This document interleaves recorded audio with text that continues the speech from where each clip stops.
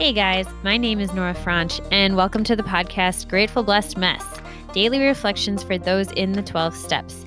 I am a fellow 12-stepper and certified mindset coach, and I am here to introduce you to the value of mindset coaching in your 12-step journey.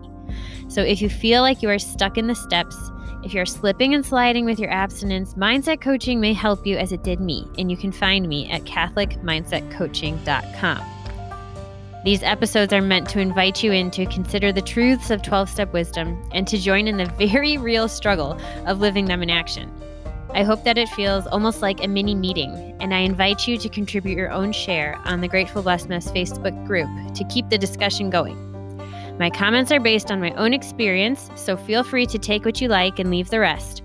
But my hope is to encourage you on your own daily 12-step journey. As they say, you cannot stay clean on yesterday's shower. So without further ado, let's begin.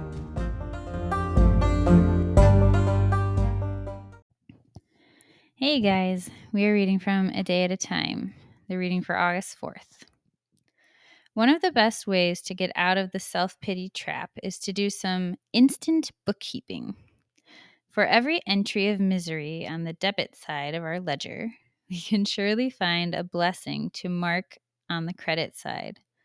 The health we enjoy, the illnesses we don't have, the friends who love us and who allow us to love them, a clean and sober 24 hours, a good day's work.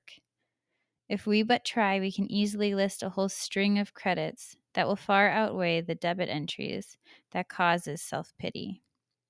Is my emotional balance on the credit side today? Today I pray. May I learn to sort out my debits and credits and add it all up. May I list my several blessings on the credit side. May my ledger show me, when all is totaled, a fat fund of good things to draw on. Today I will remember I have blessings in my savings. Okay, so that's really great. It irritates me, so I know it's really great. Because I have the bad habit, the heavy-handed habit of noticing what's going wrong and the resistance to notice what's going right. I know I've mentioned that before, but I really love the visual they gave us of literally those really old scales with the two plates, that would sway back and forth. And I want to do this. I want to force myself a little bit to acknowledge the things that went well. I have a hard time acknowledging at least I'm not, terminally ill or something like that. I'm like, yeah, well, that's great. I'm like, I don't want to create gratitude for something that doesn't exist, because that really is hollow to me. So I had this idea that I've yet to act upon, and maybe by the time this airs, I will have acted upon it. And if it doesn't, this is my call to action for myself to get on it.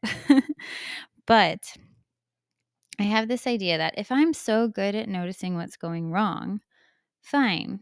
For my gratitude list at the end of the day, I want to write down 10 things that are going wrong, that aren't where I want them to be, because I bet I could do that pretty quickly.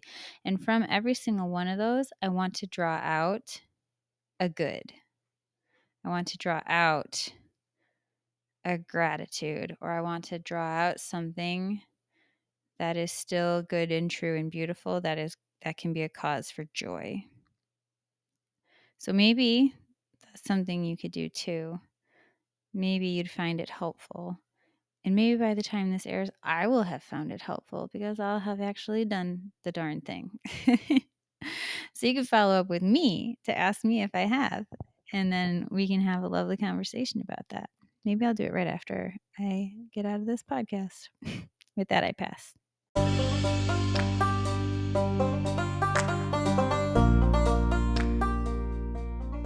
Thank you so much for listening to today's episode.